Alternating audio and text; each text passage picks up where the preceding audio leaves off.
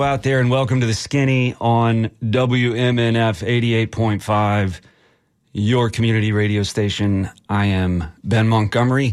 I'm typically joined here, of course, at the 11 o'clock hour on Fridays by my friends Ray Roa, Creative Loafing's executive editor, and Mitch Perry, the great Mitch Perry, who is still up in Tallahassee. Those fellas have left me once again, manning this show by myself, but I have great help here and great support with the folks at WMNF. We've got a great show lined up here, but some important topical news first, which I hope we can talk to our guest about later on. First, Governor Ron DeSantis on Thursday signed a bill eliminating a requirement for unanimous jury recommendations before judges can impose death sentences. The new law took effect immediately and represents a major change in Florida's death penalty system. SB 450 will allow death sentences to be imposed based on recommendations of 8 of 12 jurors. Used to take a unanimous jury to recommend the death penalty. Judges would have the discretion to sentence defendants to life in prison after receiving jury recommendations for death. The Orlando Sentinel reports that lawmakers moved forward with the issue after Nicholas Cruz was sentenced to life in prison last year in the 2018 shooting deaths of students and faculty members at Marjory Stoneman Douglas High School. The life sentence came after a jury did not unanimously recommend death. We'll talk about that hopefully a little more later with our guest, but first let me take you back briefly to February 1987. That's 36 years ago. Madonna's new single, Open Your Heart, is atop the charts. Kareem Abdul-Jabbar is the NBA's leading scorer. Ronald Reagan just vetoed the Clean Water Act. The Beatles are prepping to release their first ever compact disc. And in Lakeland in Polk County, a 21-year-old transplant named Leo Schofield was pursuing his rock star dreams when his young wife, Michelle, went missing. She was later found dead in a phosphate mining pit. 2 years later, Leo Schofield was convicted and sentenced to life in prison for the murder. It's a crime he has always denied. The story that prosecutors told, and this is important to understand what comes next, the story that prosecutors told, and they continued to tell, goes something like this.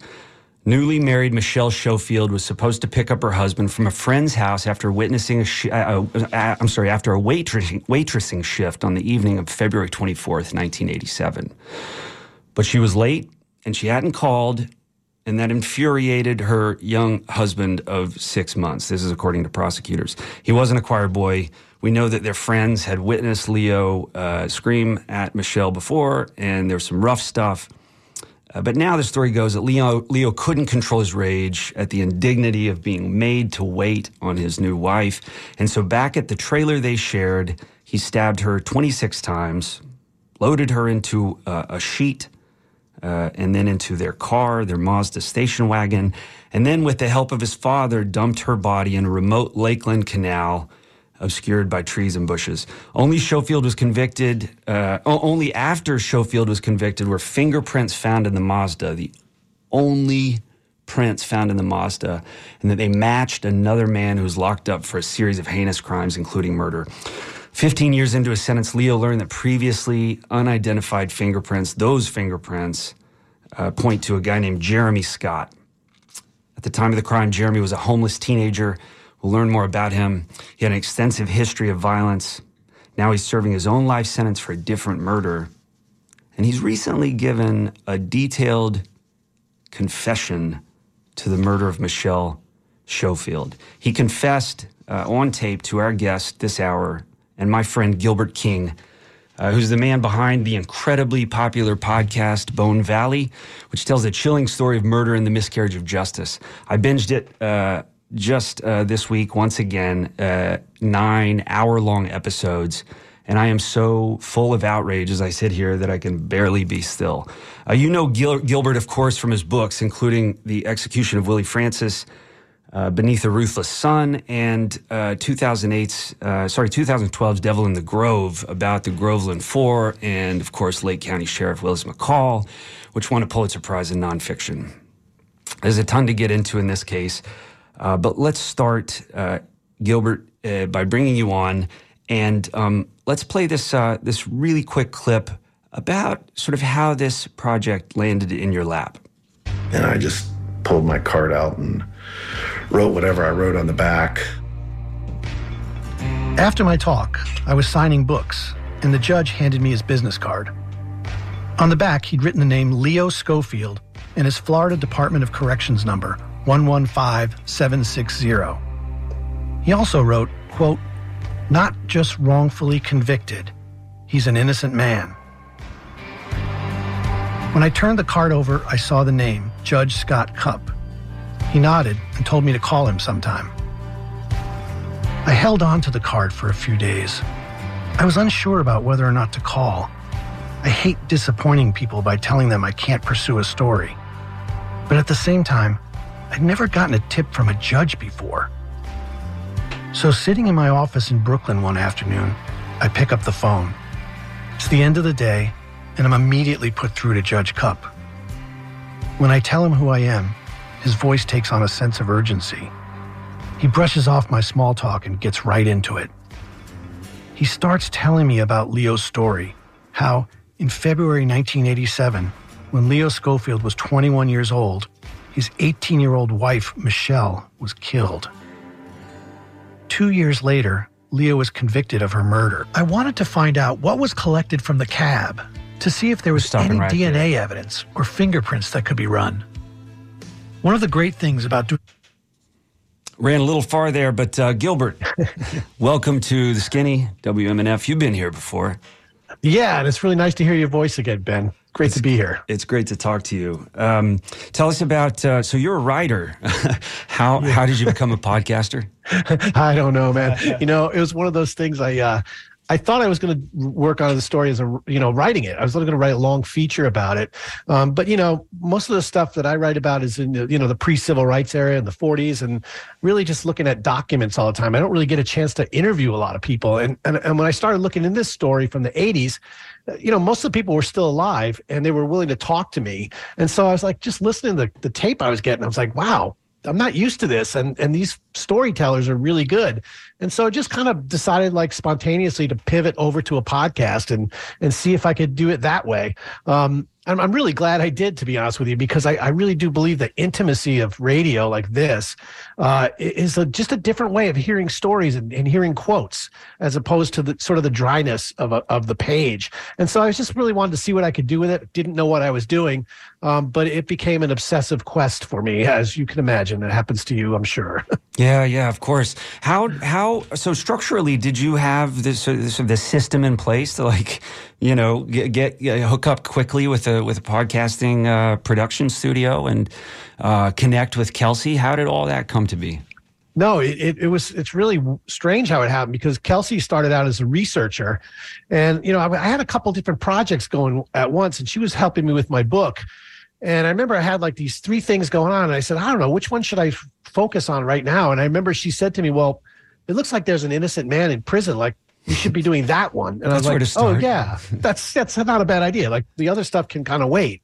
And so that was really we didn't really know what we were doing. At one point, we decided that we were just going to have to get a better tape recorder. And so we picked up a better, a professional type equipment. Kelsey learned it all. And we were just sort of teaching ourselves as we went along. But, the quality of the tape was getting good. Kelsey was watching YouTube videos and just kind of learning on her own.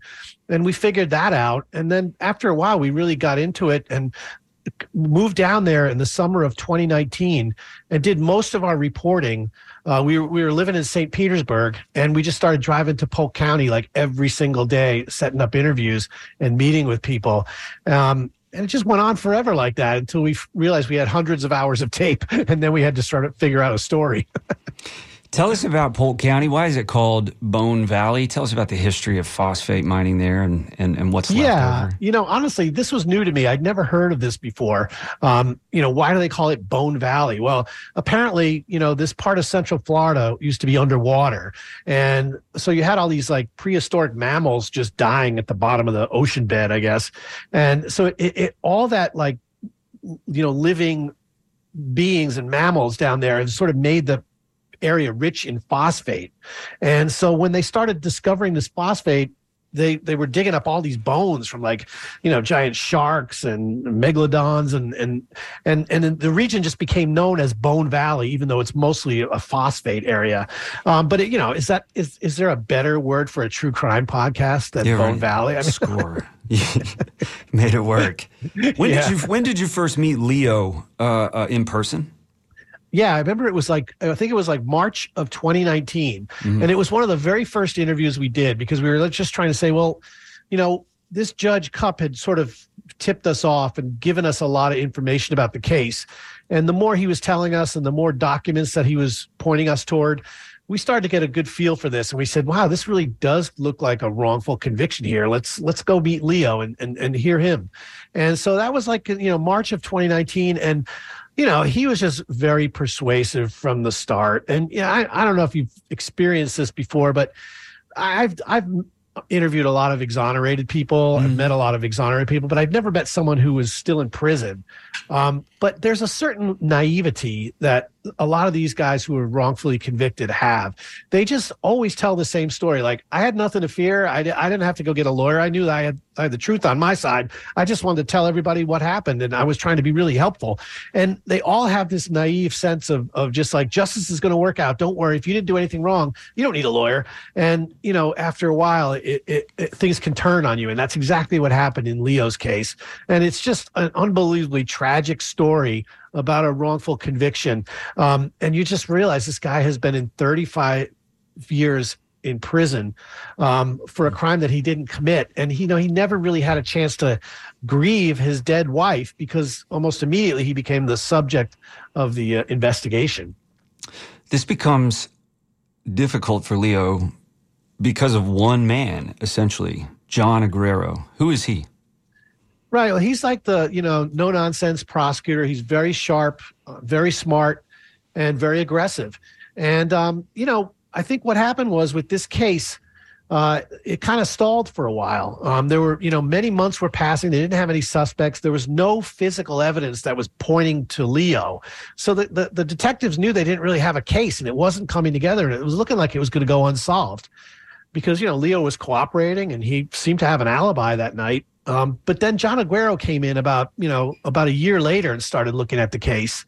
And I think he just sort of zeroed in on this and said, all right, there's some fishy stuff going on here. Leo wasn't the greatest husband. The father was kind of weird. The father ends up being the one who finds the body of Michelle. And he tells people later on that a vision from God kind of led him to the body. And so they start zeroing in on him because that's a weird thing to say, right? Mm-hmm. But there's no evidence pointing to him either. So they just kind of go back to the son and saying, oh, yeah, well, he had a sort of a volatile relationship with Michelle. Let's put this together. And they start building a case against Leo. John Aguero has an interesting tie clip. Yeah, I mean, and this is probably something that it was just one of these little details. But I remember we were talking to Leo, and he was telling us this story. And he said the first time he saw it, he's originally from New England, and so he was up near Boston, and that's when the police finally decided to come get him and extradite him back to Florida for this crime. And Leo says, I'm sitting on the airplane, and I look over at Aguero sitting next to me, and I can see he's got this tie clasp on his tie. And as he leans in to look a little closer, it's a picture of old Sparky. It's a old Sparky, the Florida's electric chair, on his tie. So he kind of knows like Aguero means business. And that's exactly what happened. John Aguero tried to put him in the electric chair. Was there a moment when you believed Leo? In other words, we come to these things with skepticism, right? Yeah. He's been convicted by a jury. You've heard that he's innocent, but you probably brought your skepticism with you to that first meeting. Was there a moment when you thought, you know what, everything points away from this guy. He's got to be telling the truth. Yeah, there really was. I definitely was skeptical. I'm one of those guys, like, I don't know anything until I look into it myself. Like even listening to podcasts or watching documentaries, it's like there's so much information. I'm just really cautious about this stuff. And even though I had a judge telling me, like, this guy's innocent, I can promise you that, that's a lot. But I really need to look at the documents and look at the case myself and really make up my own mind. And, there's like this moment where, Leo said to me, look, my life is an open book. I'm never going to lie to you. My story never changes. And, I'm looking at that. I'm like, you know what? His story never has changed. He's always told me things that have checked out. And then when I look at the state's case against him, that's where you see all the lies and the misinformation. And I'm like, why is it that the state, they're supposed to be, pursuing justice, not just winning convictions. Why is it the state is always twisting and misrepresenting the evidence? Leo's not misrepresenting evidence to me. He's coming out and clean and telling me, look, I wasn't the greatest husband. I'm embarrassed by it, but I didn't kill my wife. And then I realized that the state was the one that was not being truthful. And that really powered me on. I realized that Leo was really honestly, openly telling me the truth. And it helps to have another guy to point to, right? If the real killer is out there, and if you're convinced that Leo is not the guy, it sort of helps the whole situation. If you can offer up to the cops a guy who actually might have done the crime. You come in contact with the story of a guy named Jeremy Scott. Tell us about him. Right. And, this is like the really interesting part of it, because I think, Leo's case would just be an ordinary wrongful conviction. And that sounds horrible to say, but we see them so often now that they're in the newspaper constantly. You read about people who have been cleared from DNA, they weren't the right guy, or the witness, finally said that I got it wrong, I lied to the police, all that stuff. And so I think Leo's case would have been just one of those wrongful convictions that, he would have been no chance for him, because they didn't really have DNA back then and they didn't really preserve a lot of the evidence. So I think he would have just lingered in prison forever, except that 17 years into his sentence, he remarries a social worker at the prison. And the social worker becomes kind of obsessed with his case and starts looking into it. And she finds out that there's some fingerprints that were found in the car that Leo's wife, Michelle, was driving that were never identified. And she's obsessed with this. It takes her years, and she finally gets these fingerprints run. And they come back to a young man who lived about a mile away from where Michelle's body was found, and he's killed several people. He was an extraordinarily violent individual, extraordinarily impulsive, and he was in the area. And so all of a sudden, in 2004, these fingerprints come back and match Jeremy Scott. And so that's where the case really became really interesting to me. It's like, we set out, like, who is Jeremy Scott? And the remarkable thing about this, Ben, is that the state wasn't really interested in investigating him, because they felt they already had this conviction sewn up. And so all the effort that they should have spent investigating it and looking into Jeremy Scott was basically spent trying to defend the conviction of Leo Schofield, and they didn't really do any investigation into Jeremy Scott. So that's where Kelsey and I came in. And in fact, didn't they try to sort of confirm Leo's conviction by encouraging Jeremy Scott to stick with the story that he had just stolen a stereo out of Michelle's car, resulting in leaving a fingerprint behind? Yeah, I've never seen a more incurious office by the way they investigated Jeremy Scott. They basically just pulled him in to the prosecutor's office, to John Aguero's office, because, believe it or not, John Aguero prosecuted both Leo Schofield and Jeremy Scott. So John Aguero, the prosecutor, is now in charge of investigating Jeremy Scott.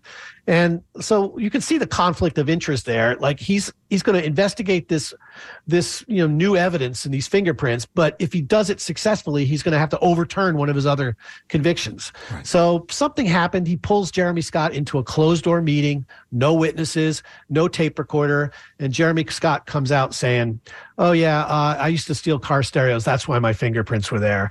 And John Aguero said, "I believe him. He's telling me the truth." And that was the end of that. Close the investigation. And so that was where, for years it sat like that. But then Jeremy Scott decides that he's going to confess. And he says that John Aguero offered to help him with his own parole because he was in prison for another murder. And so Jeremy went along with it and told the story thinking he was going to get some help. But when Aguero didn't help him, that's when he decided to come clean and confess to the killing of Michelle Schofield. Did that confession help Leo's case?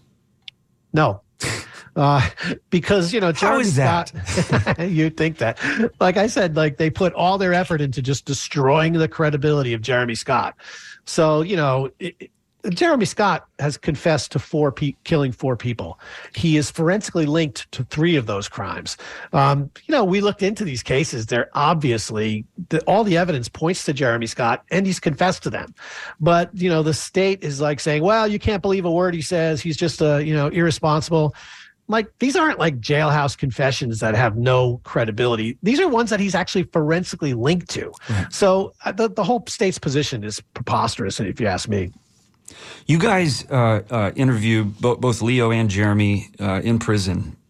And along the line, you come across a startling discovery, new evidence that Jeremy could be responsible for yet another murder. A fourth one that has remained unsolved. And this is the murder of the cab driver that another man has been tried for twice and exonerated or acquitted.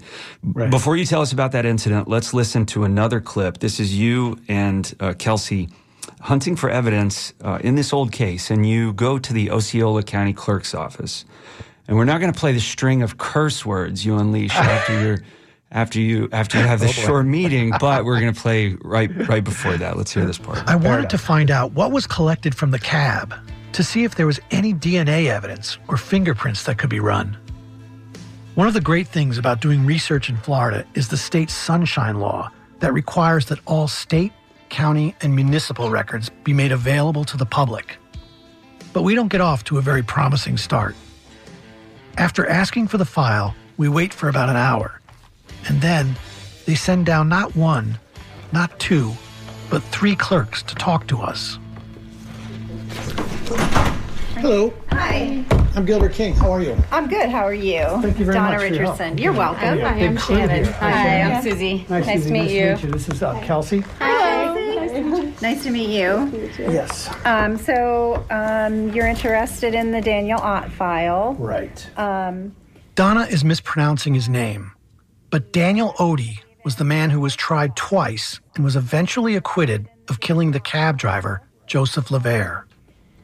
It doesn't have the arrest affidavit. It's a partial file. Okay. So what's in here you are entitled to view. Right. I don't know if you want to... Donna shows me a slim file.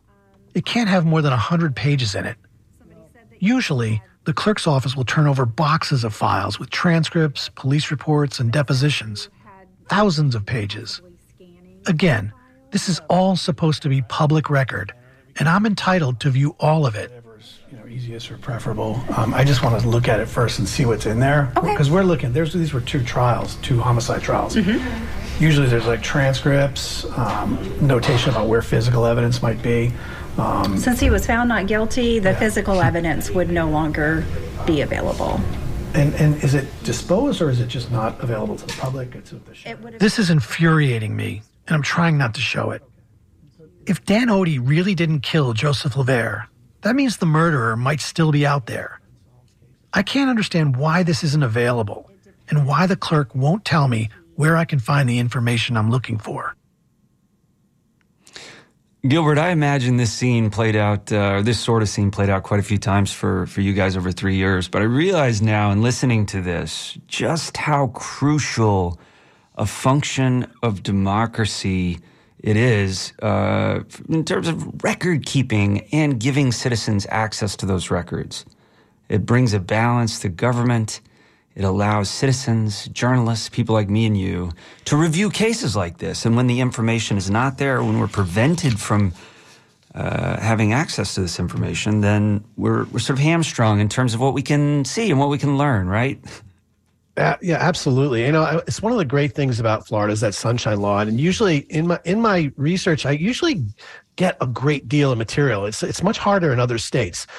So this was kind of infuriating to me because it is all public record, and they were kind of doling it out to me like, oh, here's a few pages you can look at. And I'm like, where are you getting these rules? Because everything is available. I should be able to see all of it. Eventually, I did get all of it, but it took a while. But what's really interesting about this one is I was going through a deposition that I found. It was about Jeremy Scott, and his girlfriend was being interviewed, and she basically said, there's a line in there that kind of just jumps out at me. She said, they asked if what other violent things that she had heard about Jeremy. And she said, well, Jeremy told me that he once killed a cab driver when he was like 16 or 17, but that he'd gotten away with it. And I remember, there's nothing else about it. It was just that one line. And we started looking into unsolved taxi cab killings in the 80s in Florida, just as we had nothing to go on. And then we found this one in Osceola County, right over the Polk County border. And it was basically unsolved because the guy got acquitted twice. And we started looking into it. And the more and more we looked into it, the more and more it pointed to Jeremy. Jeremy used to live in the same town, Intercession City. I tracked down his brother, who said the brother remembered it. He remembered Jeremy talking about it once. And all this stuff was like, oh man, this might be the one. And then I started corresponding with Jeremy. And I didn't even get a chance to ask him. He just blurted it out in one of his letters. He said, I can tell you all about the taxi cab driver in Intercession City. And I'm like, oh, man, he knows. And then sure enough, when we go down and visit him, I asked him about it. And he told this story about killing the taxi cab driver that was absolutely dead on. It matched everything we saw in the police reports and the trial transcripts, everything. And, the crazy thing about it, Ben, I brought all that evidence to the Osceola County Sheriff's Office, and they completely blew me off. They basically said, oh, well, first of all, that other guy got off on a technicality, so he was the right guy. And I remember thinking, technicality? Their star witness stood up in court and said, I'm being forced to lie by the detective. I didn't see anything that night. This is all a lie. That's not a technicality. That's a major moment in a trial that your case collapses. Right. And so they basically just blew me off and said, Jeremy Scott's not reliable. We're not even investigating this. And so that just infuriated me. So I just went and did my own investigation. I got to the point where Jeremy Scott was drawing maps of where he moved that night. Like he'd say, taxi driver body here. I ran here. He drew the maps. They absolutely match all the police reports that we've seen. So I have no doubt that he's also responsible for this murder. You're listening to 88.5 WMNF. This show is The Skinny. I'm Ben Montgomery. We're joined by Gilbert King, Pulitzer Prize-winning writer of Devil in the Grove and several other very good books, and also the man behind, half the team behind this very good new podcast, Bone Valley, which tells the story of Leo Schofield, wrongly convicted, it seems, of murder in Polk County, Florida. Gilbert, what were the challenges besides the records? What were the challenges that came up in this type of reporting? And I'm thinking specifically, can you walk us through like identifying and connecting with and meeting Mr. Odie? Yes. Yeah. This is not easy. No, it really wasn't. It's also really hard because, sometimes you get the phone numbers of people, but nobody picks up their cell phones, you know what I mean? And they just don't. It's just, you leave messages and strange messages. I want to talk to you about that old murder case 30 years ago. I'm not sure I would answer that. Just don't want to deal with it. But we finally decided, well, we got to just drive out to his house and knock on his door because we just got to track him down. And we drive all the way out to East Polk County, and it's like it gets really rural out there. And, one of the things you don't want to see when you're like trying to knock on doors is a big gate fence and like big dogs back there. And then I'm not going back there to knock on that door. And so at that point, we drove by his house and called, and he did pick up this time. And I explained, who we were, what we were doing. And he said, yeah, come on over. And we sat down with him, and he's this big hulking guy. He's got 6'4", like 200 something pounds. He's really a large man. And I realized that, the description of Jeremy Scott with the cab driver was always like, 5'8" to 5'10", 160 pounds. Mm-hmm. There's no way you're going to mistake the two of these guys. One looks like a linebacker. The other guy looks like a skinny kid. But all the witness reports are describing the skinny kid as the guy who ran out of the cab. And so we sit down with Dan Odie, and honestly, it was just like talking to Leo. It was the same thing. He's like, look, I didn't do it. People still think I did it. Anything you want to do, if you could get the DNA, if you could find out who really did this, it would mean so much to me because I think people still look at me and think I did this, and I didn't do it. I wasn't raised that way. And you could just hear the same kind of sincerity that you hear from Leo or people who have been exonerated. They're welcome you to investigate their cases. They want to find it out. He drops this tiny detail that sort of sums it all up for me. He said, my dad, who owns a scrapyard, sold all of his junk vehicles to hire me a lawyer because he said, I know you didn't do this. And like, I was just like, yeah, I get that. Like that's a great detail, you know, that expresses it really the whole is. thing. Yeah. And, you know, it's also like just hearing this big hulking man talk about the strain it put on his mother and how she had 3 strokes and she never thought she'd see him again. And, you know, that's tragic. a legitimate, yeah, it is. And it's just like you realize that, you know, Jeremy Scott's actions in those 2 years, 1987, 88, really, there's so many victims that emerged from his actions. You know, Dan Odie, his mother has really bad health, ends up dying. Dan Odie spends 6 months in jail because he's accused of a crime that Jeremy committed. And it's just like this ripple effect of you know, destruction based on police not really doing the right thing and prosecutors not doing the right thing and letting, you know, these innocent people be charged with these crimes. And that's when you realize, like, the criminal justice system, you know, it leaves a lot of victims in its wake when it's not done correctly. And I just felt really bad listening to Dan Odie because after all these years, you know, he's still like, you know, my life, you know, I spent 6 months in jail thinking I was going to go to the electric chair. It's terrifying for a teenager. But that was the kind of story that we were really reporting on, just going into these places in Central Florida and just meeting, you know, one person after another whose life had been like really damaged by Jeremy Scott. These people who are run through the ringer, they're not wealthy people. No, I mean, that's the thing. And you realize, here's the one thing I did learn about this was, you know, Leo Schofield was fortunate in a way because he got in a car accident and broke his neck. He wasn't driving, but he had like this insurance settlement coming. Otherwise, he never would have been able to afford, you know, a private attorney. Well, it turns out Leo would have been much better off staying with the public defender's office in Polk County because they had a great public defender's office. But instead, Leo sort of gets this money, this like windfall of money, and his, you know, inmates at the jail are telling him, you got to get this guy, Jack Edmond. And it's like, Jack Edmond was like this flashy kind of, you know, shoot from the hip lawyer, wore these Western cut suits and left lifesavers on the bench and lifesavers on the defense table. And a whole. Exactly. Like a real Southern character. But didn't work too hard in terms of learning the facts of the case, right? No, his whole style was like, he didn't do any pretrial preparation, didn't do any depositions or witnesses. And he just said, I'll just listen to what the witnesses say and I'll cross-examine them and I'll do it with my charm, basically.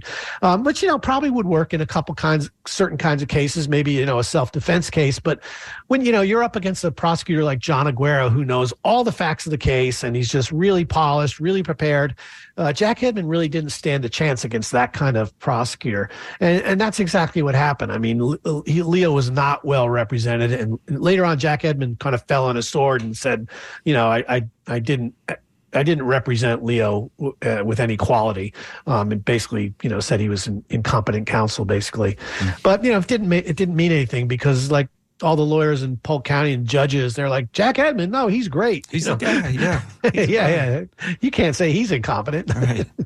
Leo's lawyers corresponded with Jeremy Scott and sent a private investigator in to talk with him in prison. And this tape is interesting. I think we're going to play just a little clip of Jeremy with Pat McKenna, if I got the name right. Yeah. Right. Private investigator. Yeah, thanks. I hope they're not bringing this guy in, you know, just crazed or something. So in he walks. He's standing there. I'm sitting in a chair. And I remember just saying, man, you look a lot better than you did the last time I saw you. And he still won't sit down yet, but he sees on the table in front of me, I had laid out a letter from Andrew, the letter that Jeremy wrote, and I had a tape recorder on the table too. And we got to talking. I said, I want to see if you'll talk to me about that case. He says, I don't need to. I just told the judge yesterday and the prosecutors and everybody, I confessed to everything. I go, you confessed to everything? He said, yeah. Well, I didn't know he meant every murder that's ever happened in the county, just out of frustration, I guess. So I said, well, you know, we'll sit down. We started talking. I would introduce Jeremy Scott. Jeremy, can you raise your right hand? Do you swear that everything you're going to tell me is the truth and the whole truth? Yes, sir. Okay. I was going to go through the whole all kinds of question and answers. I said, Jeremy. I just wanted you to go ahead and just explain what happened that night with Michelle. This word's overused, but it became surreal for me.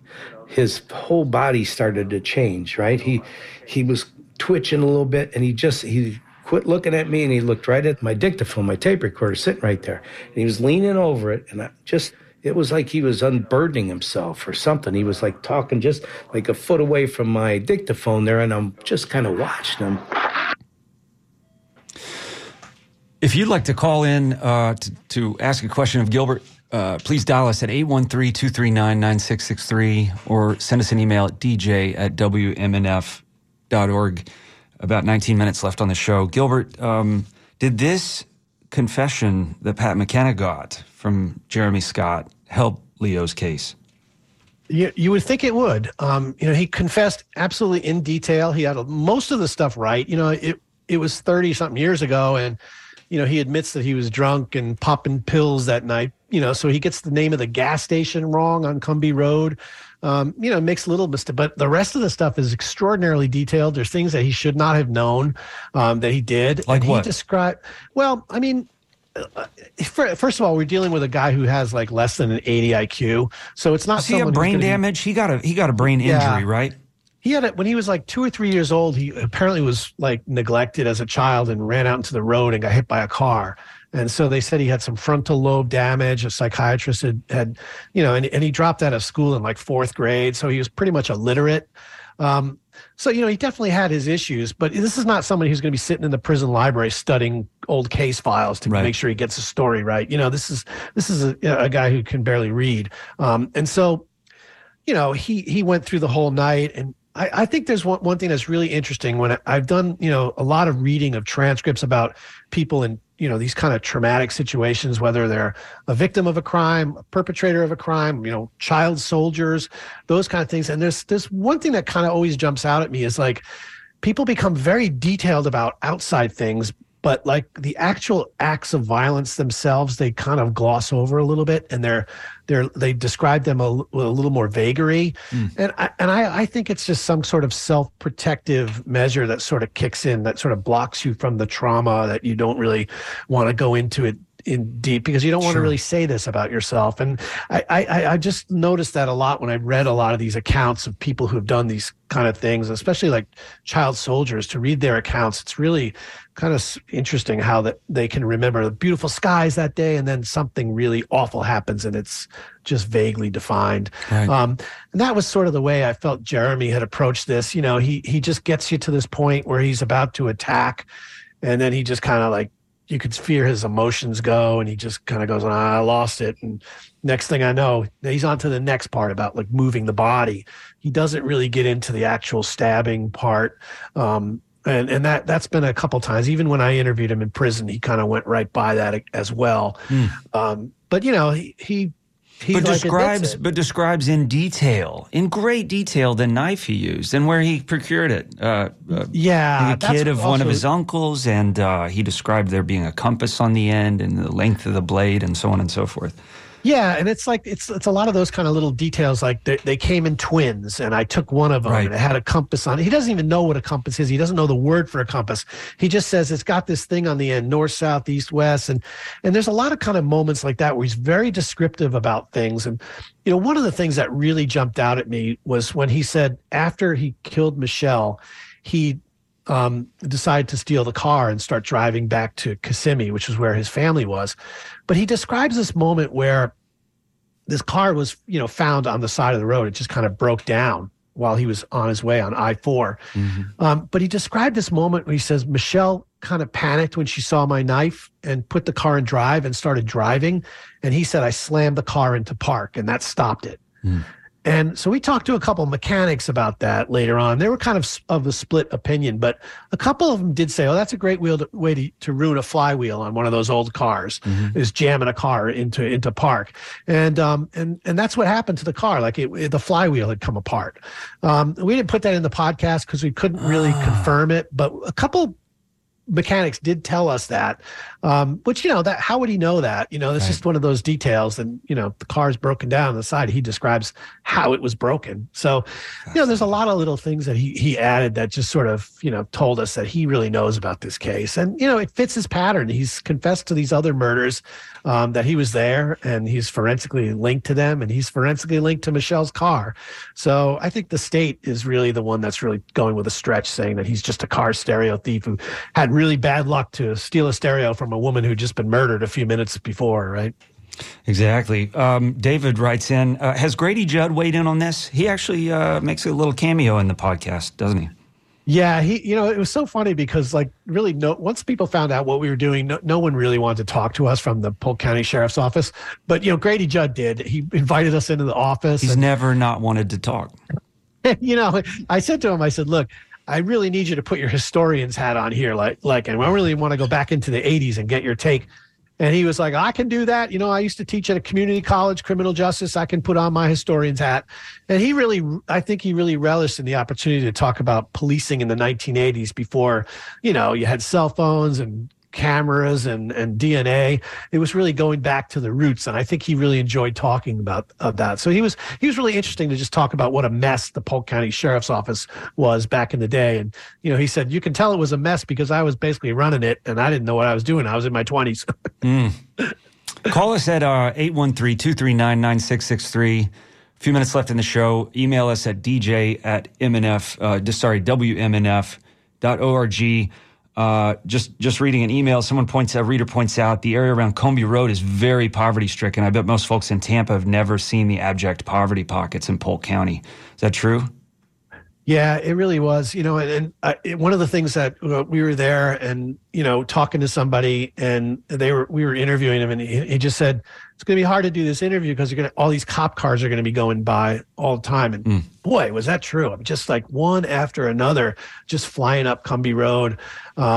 Yeah, it was definitely an eye-opening experience because I'd done a lot of research in inner cities and all over the place really, but it was really my first time going into parts of Polk County and just seeing that kind of like poverty and seeing so many of the people we talked to from back in the day, they were like, young girls, 13, 14, and having like their second child. And so you just sort of saw this and just, it was eye-opening. And that was the world that Leo was living in with his young wife. And it was also this, really not too far away, Jeremy Scott living in his grandmother's mobile home. I listened to Gilbert's podcast a few months ago and found it fascinating, says a fan of yours.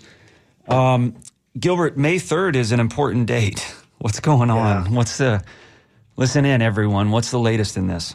Yeah, this is actually really huge because, Leo has exhausted all his appellate, options at this point. There's nothing more to do. The courts have ruled that the new evidence that has been brought in, Jeremy's fingerprints and his confession, is not credible, apparently. So he doesn't have any more options there. What he has is parole. He was sentenced to 25 years to life, and he served 35 years. So he's had 3 parole hearings, and he was denied every time. And the reason he gets denied is because the state attorney, Jerry Hill, former state attorney, basically shows up and says, Leo Schofield has never apologized, never said he's sorry for killing his wife. So why should Jerry Hill care, Gilbert? This wasn't his case, was it? Yeah. I mean, he was there in the beginning, so technically it was his case. He was in office for 30-something years. But he has this role with the state attorney's office where he shows up at parole hearings and basically just argues against parole. And his philosophy, which he's mentioned before to the press, was that, the job's not finished until everybody serving a life sentence has actually served that sentence. So he doesn't want to see anybody paroled. And so he argues against Leo's parole. But May 3rd is Leo's 4th parole hearing. And, this time there's a lot of people who now are familiar with this case, who believe that Leo was wrongfully convicted, who believe that Jeremy Scott is the murderer. And there's a lot of eyes on the state of Florida to see if this is the time that they finally say, look, this man has been a model inmate. He's a leader in the prison, educated, does every single program. He's a mentor. He's served much more than his minimum. And he's got a claim of innocence that is a legitimate claim of innocence. And he will not ever apologize because it says it would dishonor the memory of his wife, Michelle, if he was to confess to a crime that he didn't commit. And so he won't do that. So everyone is sort of hoping that with the eyes of the world on this, that this will be the time that Leo finally gets paroled. Are the eyes of the world on this? Yeah, I have to say, I think this podcast has been downloaded now like well over 6 million times. Incredible. Leo tells me, I know, it's shocking to me, actually. But Leo tells me he gets letters every day from around the world, Ireland, Indonesia, New Zealand, people just writing him, praying for him and saying that they believe that he's innocent. And so that has lifted Leo's spirits a lot because he said, all along the state's narrative has carried the day. Like, Leo's this violent person. The state was able to get him convicted, and then Jeremy Scott is not credible. And they got the right guy. And that narrative has carried the day for decades. But now that, we did our investigation into this case, he feels like now there's a lot more people who know the truth. What can interested people do? And I imagine Jennifer Kaiser, who just emailed us, is interested. She says, I've listened to the Bone Valley podcast. It was very good. Makes me wonder, where is the justice in the justice system? Best of luck, Leo. How can people like Jennifer help Leo? Is that even possible? Well, we have this petition that Leo's lawyers have put up at the Innocence Project. It's at change.org. And it's basically recommending or asking that the state attorney in the 10th Circuit move this case for an independent review to any prosecutor's office that has a conviction integrity review unit, transfer it over there and give it an independent review. I've been through this before. I will hand over all my files, and any conviction integrity review unit that wants to take a look at this case, I'll participate and show everything I have, interviews. I think that if any office looks at this the way we did, I think they would have to come to the same conclusion that we did, that Leo was wrongfully convicted. I think really the only people I know who are really buckling down and maintaining this are the people in the 10th Circuit who are from that prosecutor's office who just, they are motivated to not overturn this conviction.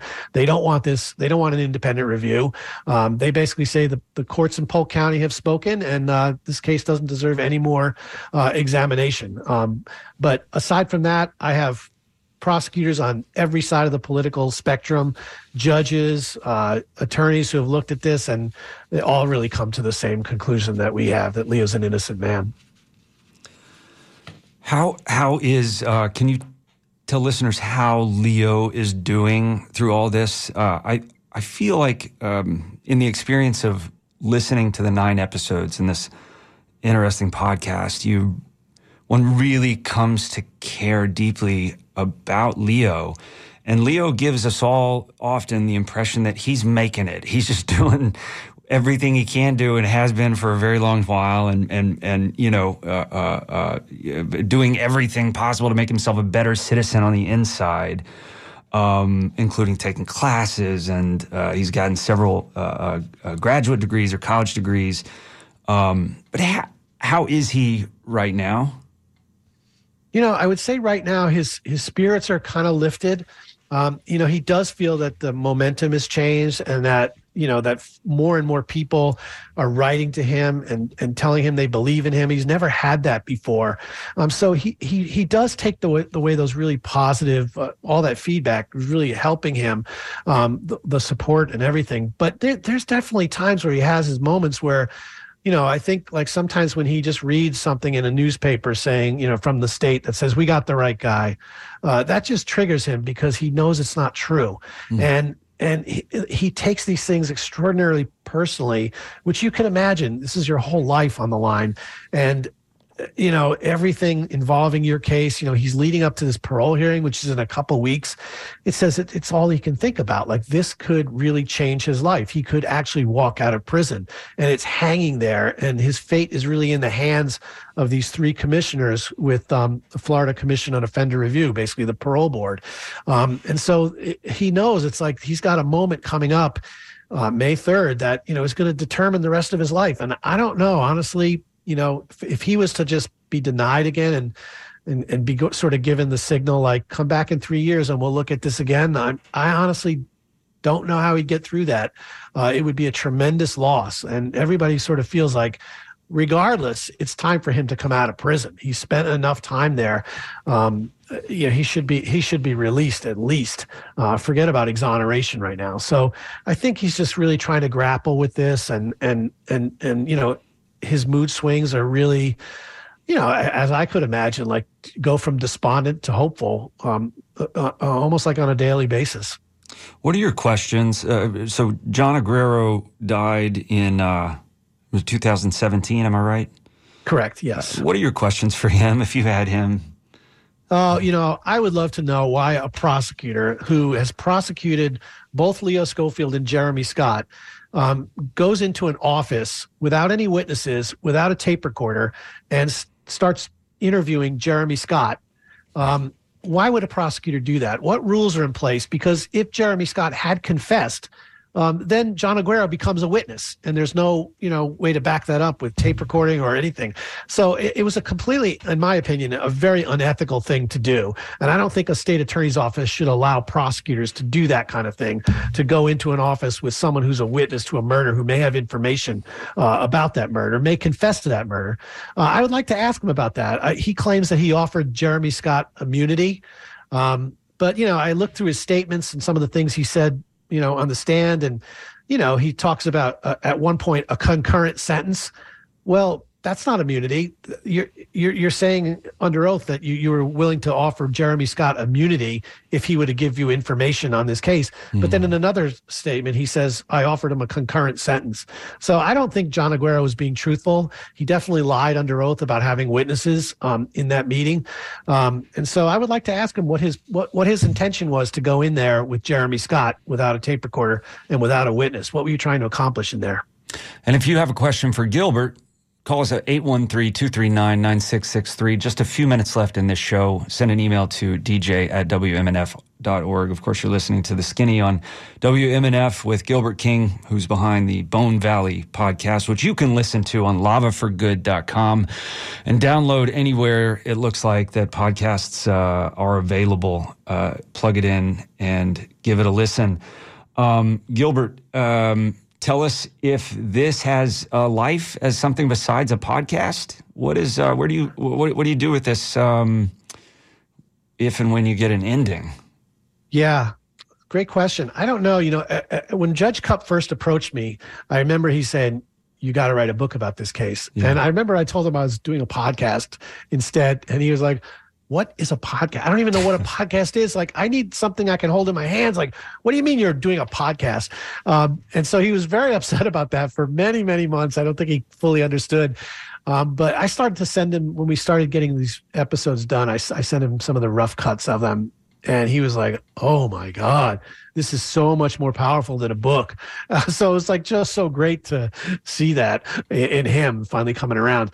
I'm not sure that I've thought about an idea of a book, but there's part of me that believes that it's some more powerful format for this kind of case. So I don't know if I'll ever write a book on it. I know that there's definitely some TV people that are interested in like doing a series about this. And so we've had some conversations about that. And I think, if Leo eventually wants to go on to become exonerated, it really wouldn't hurt to have, more people familiar with this case. And so that's one of the things we're thinking about. But, and I may write a book. I've talked to Leo about maybe him writing something about it too. So I haven't really decided, but because we're still really working on this podcast, believe it or not, like that, we're going to cover this. We're going to cover this parole hearing on May 3rd. And so, maybe that'll be the happy ending that we've all hoped for. Thank you so much for your work on this, Gilbert, and for bringing it to us. We're a little too late to take the calls. I'm so sorry for the people who are hanging on the line, but we got to go here on The Skinny on WMNF. You've been listening to Gilbert King talk about his podcast, Bone Valley. Give it a listen and pay attention on May 3rd to figure out what happens, whether justice is actually found in the case of Leo Schofield. And thank you so much for tuning in to The Skinny. I'm Ben Montgomery for WMNF, signing off. Thanks a lot. Thanks, Ben.